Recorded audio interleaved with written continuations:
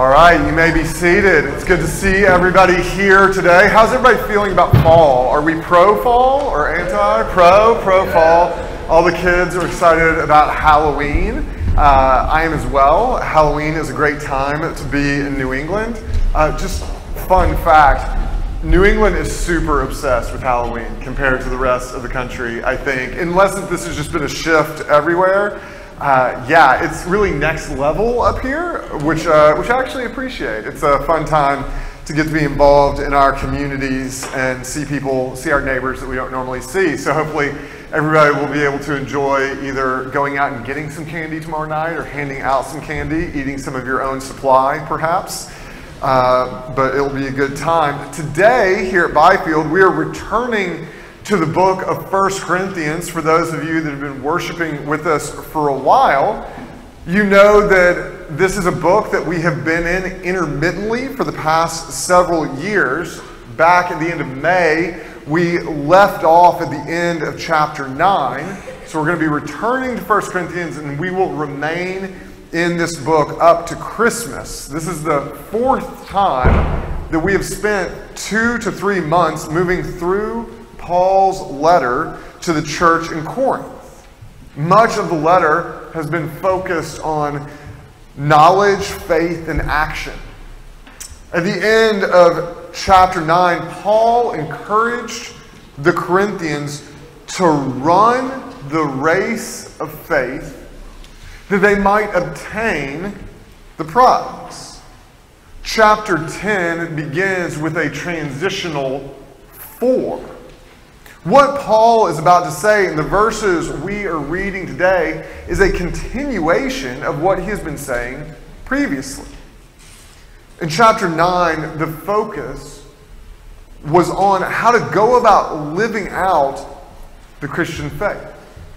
Paul concluded with positive motivation for doing so.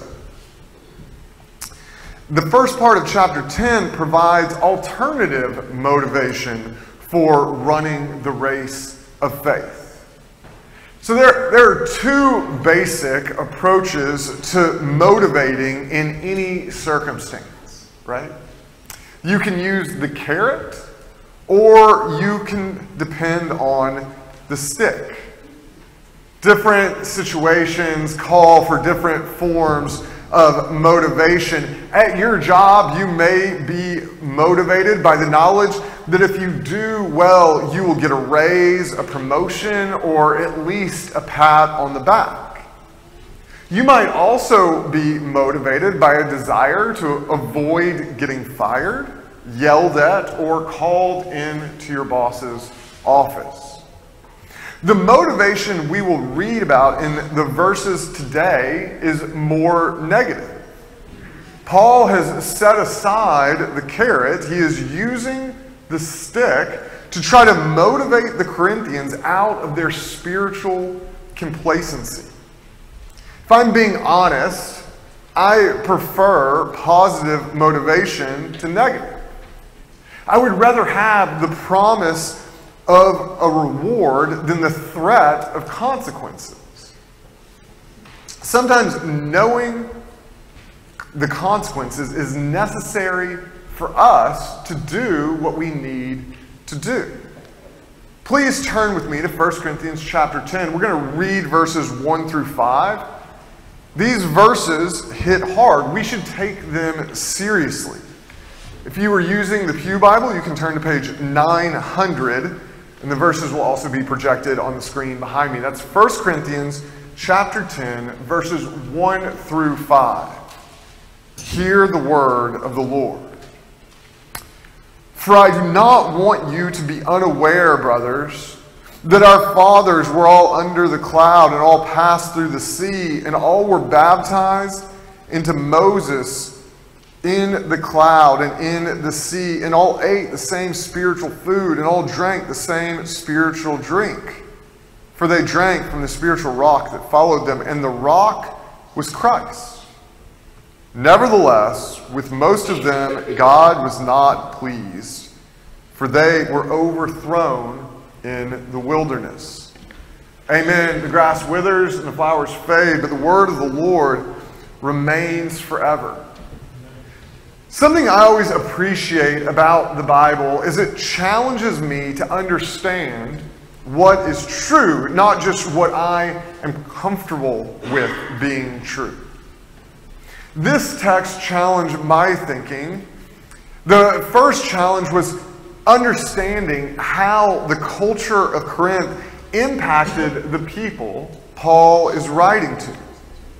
The second challenge was to think through how Paul's words apply not just to the oddities of the Corinthians, but all Christian life.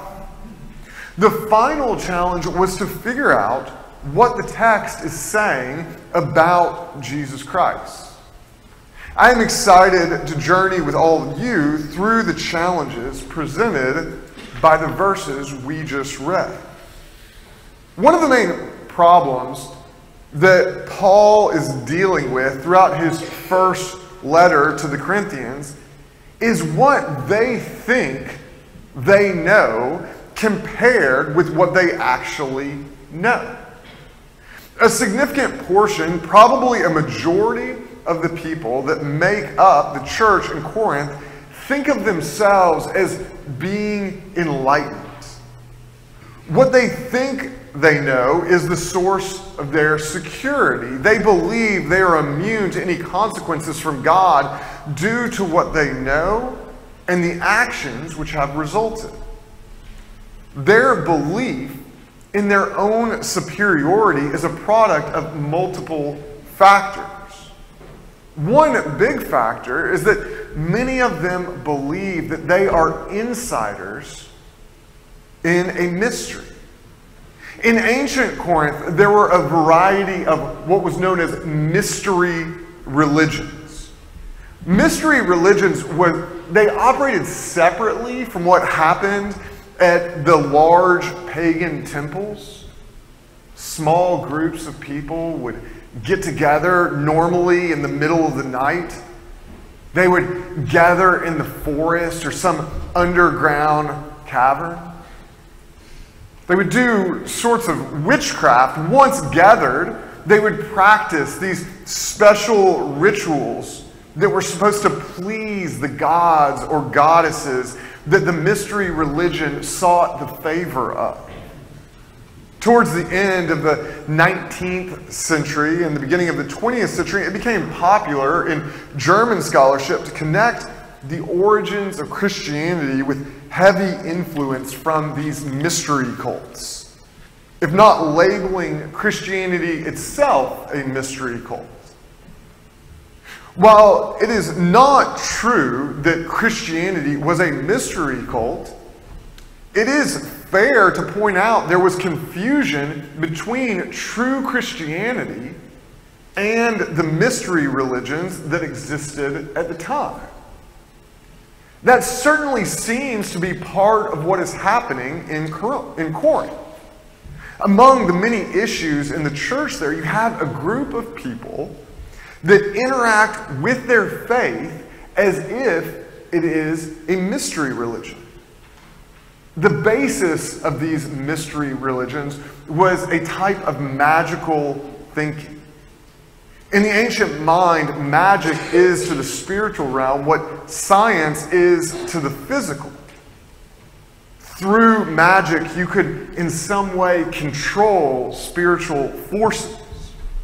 They believed that the divines demanded certain rituals to be done in certain ways as acts of worship. When you did these rites, whatever divinity you worshipped was pleased. When the gods were pleased, they gave you what you wanted. There was a cause and effect relationship between doing a ritual and attaining a desired result.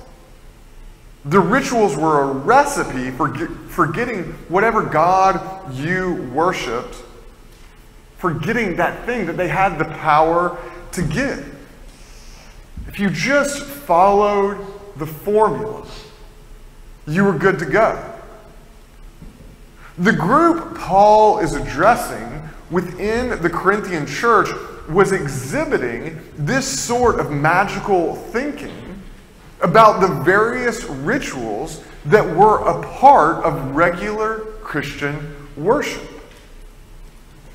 Paul highlights both baptism and communion in these verses we just read.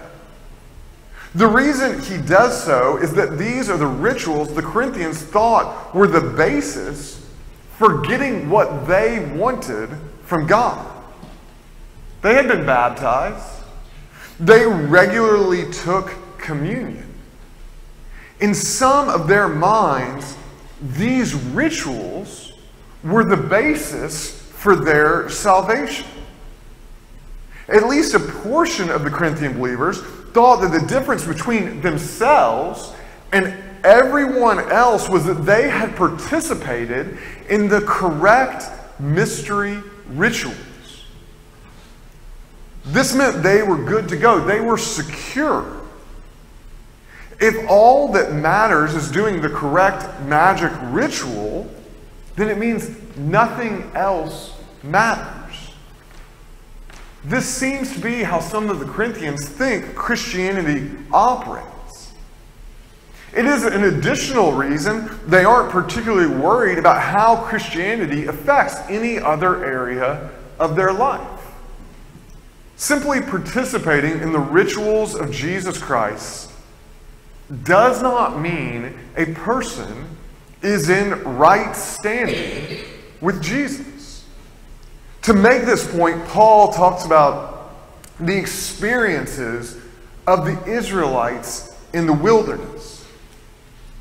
As they traveled around in the desert, every Israelite was baptized. They didn't stop at a watering hole and get dunked underwater by a priest. They were baptized when they passed through the Red Sea and through being under the cloud. These experiences make the baptism that the Corinthians had experienced seem kind of insignificant by comparison. In addition to being baptized, the Corinthians all ate the same spiritual food and all drank the same spiritual drink. The manna from heaven and water God provided was an amazing precursor to the communion Jesus initiated at the end of the Gospels. God provided spiritual nourishment that all the Israelites participated in. It is clear that the Corinthians Paul is writing to held these Old Testament events in high esteem. I'm sure they thought, if only I had been there. How amazing would it have been to be in that proximity to God? I think the same thing. It would have been amazing. But Paul points out, nevertheless, with most of them, God was not pleased, for they were overthrown in the wilderness. The point Paul is making is clear. It might have been a little bit hard to follow this argument that Paul is making, but the point is crystal clear. Just being baptized or participating in communion, the ritual elements of Christianity don't set a person right with God any more than the Israelites who traveled through the wilderness were set right with God through their experiences. Religious rituals should not be confused with being in a relationship with God. This is a confusion that still happens frequently today. It seems to be a misunderstanding that humans have an inherent tendency towards. Every human culture that has ever existed has rituals that are intended to satisfy the expectation of God or the gods. Islam has its 5 pillars, which are professing faith, prayer, alms, fasting, and a pilgrimage to Mecca. In Hinduism, there are the normal rituals such as prayer and visiting a temple. There are also more unusual practices, which can include walking on burning hot coals or baptizing household idols. Every culture and religion has its own rituals. We live in a culture that is still somewhat Christian in its outlook. It is interesting to me that individuals who seem to have a minimal interest in knowing God personally still want to participate in the rituals they think go along with Christianity. Periodically here at the church, I'll receive a call from somebody out in the community saying, "Will you baptize my child?"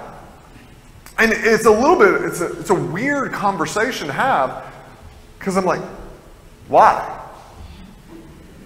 Why? What does this do for your child? For me to baptize your child, and then for you to show no interest in being involved in a meaningful community of faith, what are we doing here? And you see this in a variety of ways. For some people, it's attending a Christmas Eve worship service or a mass. It might mean making sure a child does CCD so they can take First Communion. Here at Byfield Parish, we would tend to dismiss these attempts at pleasing God through ritual fulfillment as insufficient. Getting your child baptized doesn't actually require a high level of commitment. Neither does only attending church on Easter. Our expectations as a community are higher. That's great. It's great. It's great we have higher standards. But higher standards alone, they don't mean anything. It just means if all we have are these standards, it just means that we're trying to satisfy God through the repetition of more challenging rituals. Attending church every Sunday is a ritual for some people.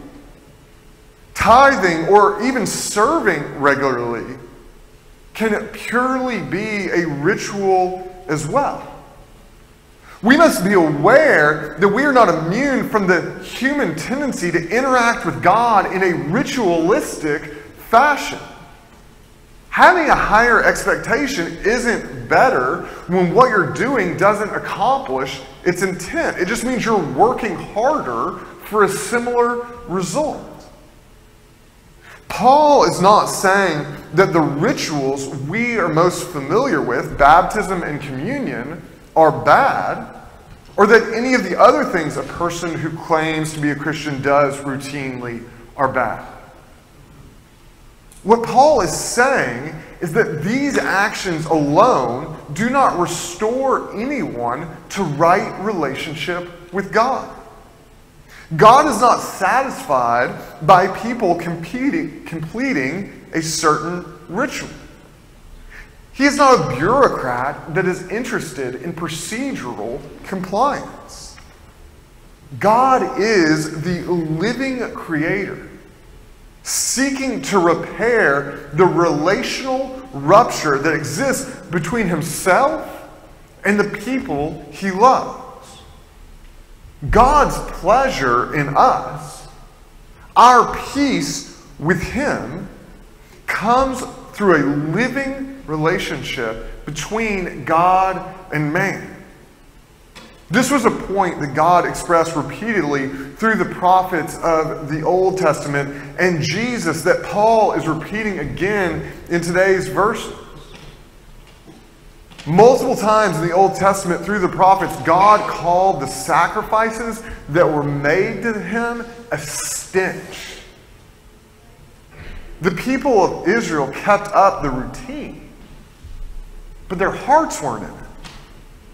Later, Jesus expressed disdain for the religious practices of his day for the same reason. Rituals without a relationship are nothing more than dead religion. The same words might be said, the same actions might be performed, but it is all just noise. In the end, the result is counterproductive. It makes people like the Corinthians think they are in a good place with God when that is not the truth. Communion, baptism, regular worship, and whatever other practices we undertake are not the basis for a relationship with God. This doesn't make the practices themselves unimportant. Quite the contrary, we need to be reminded that a relationship with God is not a mundane thing. Rituals, when undertaken with fully engaged hearts, are a reminder of the extraordinary relationship we enjoy. We worship the living God. The living God has made it possible for us to be in relationship with Him. The rituals of Christianity, especially baptism and communion, explore the mystery that underlies our relationship with God through Jesus Christ. In the latter part of verse 4, Paul, talking about the Israelites, says, "For they drank from the spiritual rock that followed them." And the rock was Christ. The truth that Paul points out in these verses is not obvious when you go back and read the Old Testament. Multiple times in the Old Testament, the Israelites are in desperate need of water. In Exodus 17, the Lord provides water for the nation through Moses striking a rock. A similar event recurs in Numbers 20. Although this time Moses gets in trouble with God for implying to the people that the provision of water is partially a result of himself. There was a later Jewish tradition which held there was actually a well that miraculously followed the Israelites as they wandered through the desert. Paul seems to have this tradition in mind, but the focus here is not the physical experience of the Israelites or of the Corinthians. Lots of Israelites drank water from the rock in the desert. Nevertheless, with most of them, God was not pleased, for they were overthrown in the wilderness. Their participation in God's covenant family did not extend past the physical. The same thing is happening within the Corinthian church. There are people that are taking communion and being baptized. They are not having a spiritual experience, though, only a physical one.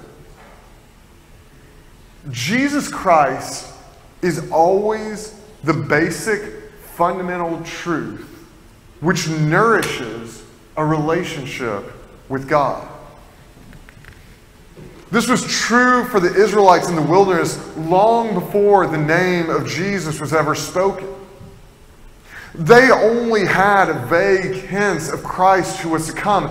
They didn't know that they were experiencing Jesus in the wilderness.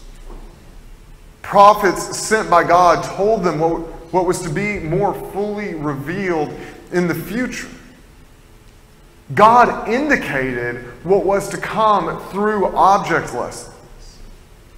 Continuity exists between the nation of Israel, the early church, and Christians today.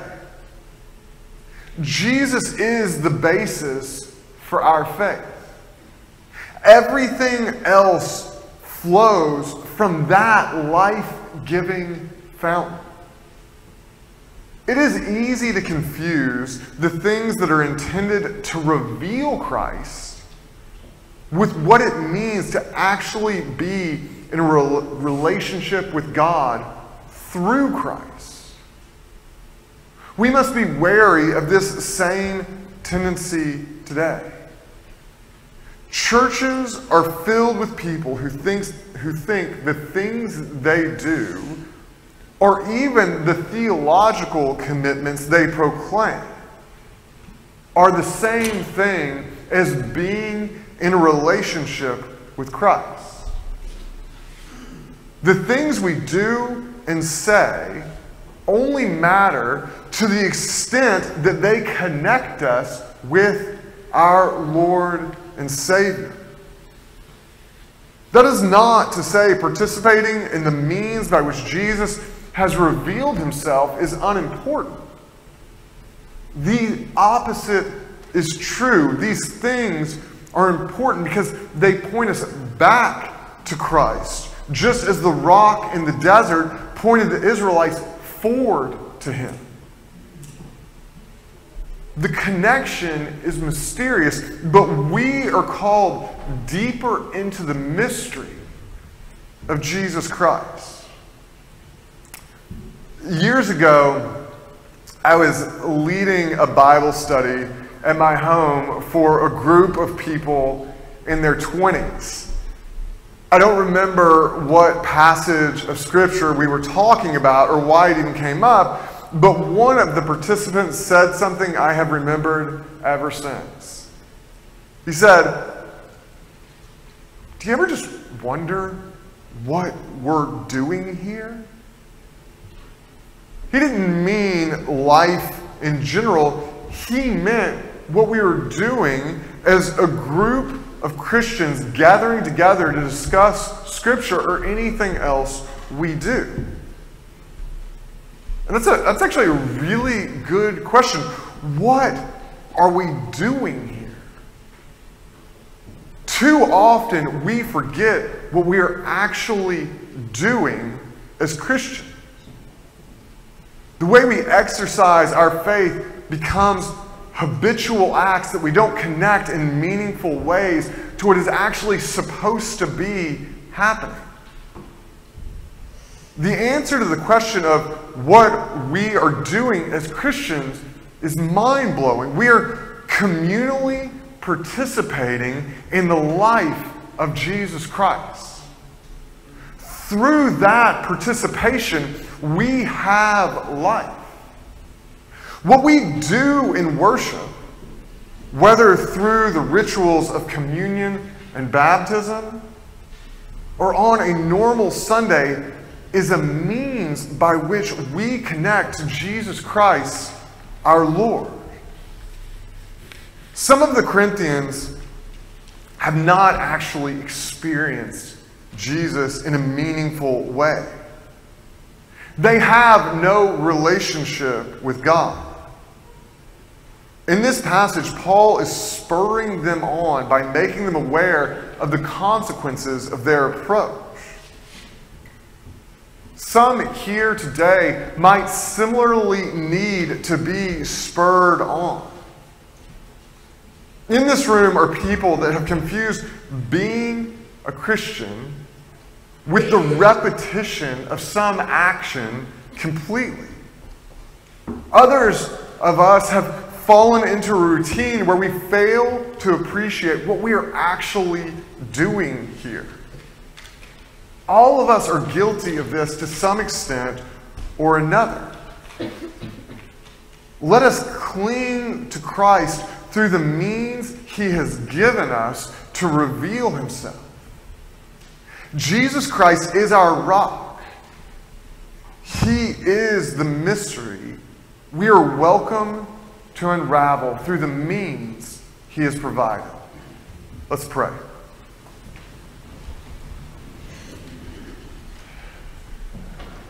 Dear Lord, so often we find comfort in routine and in ritual, Lord.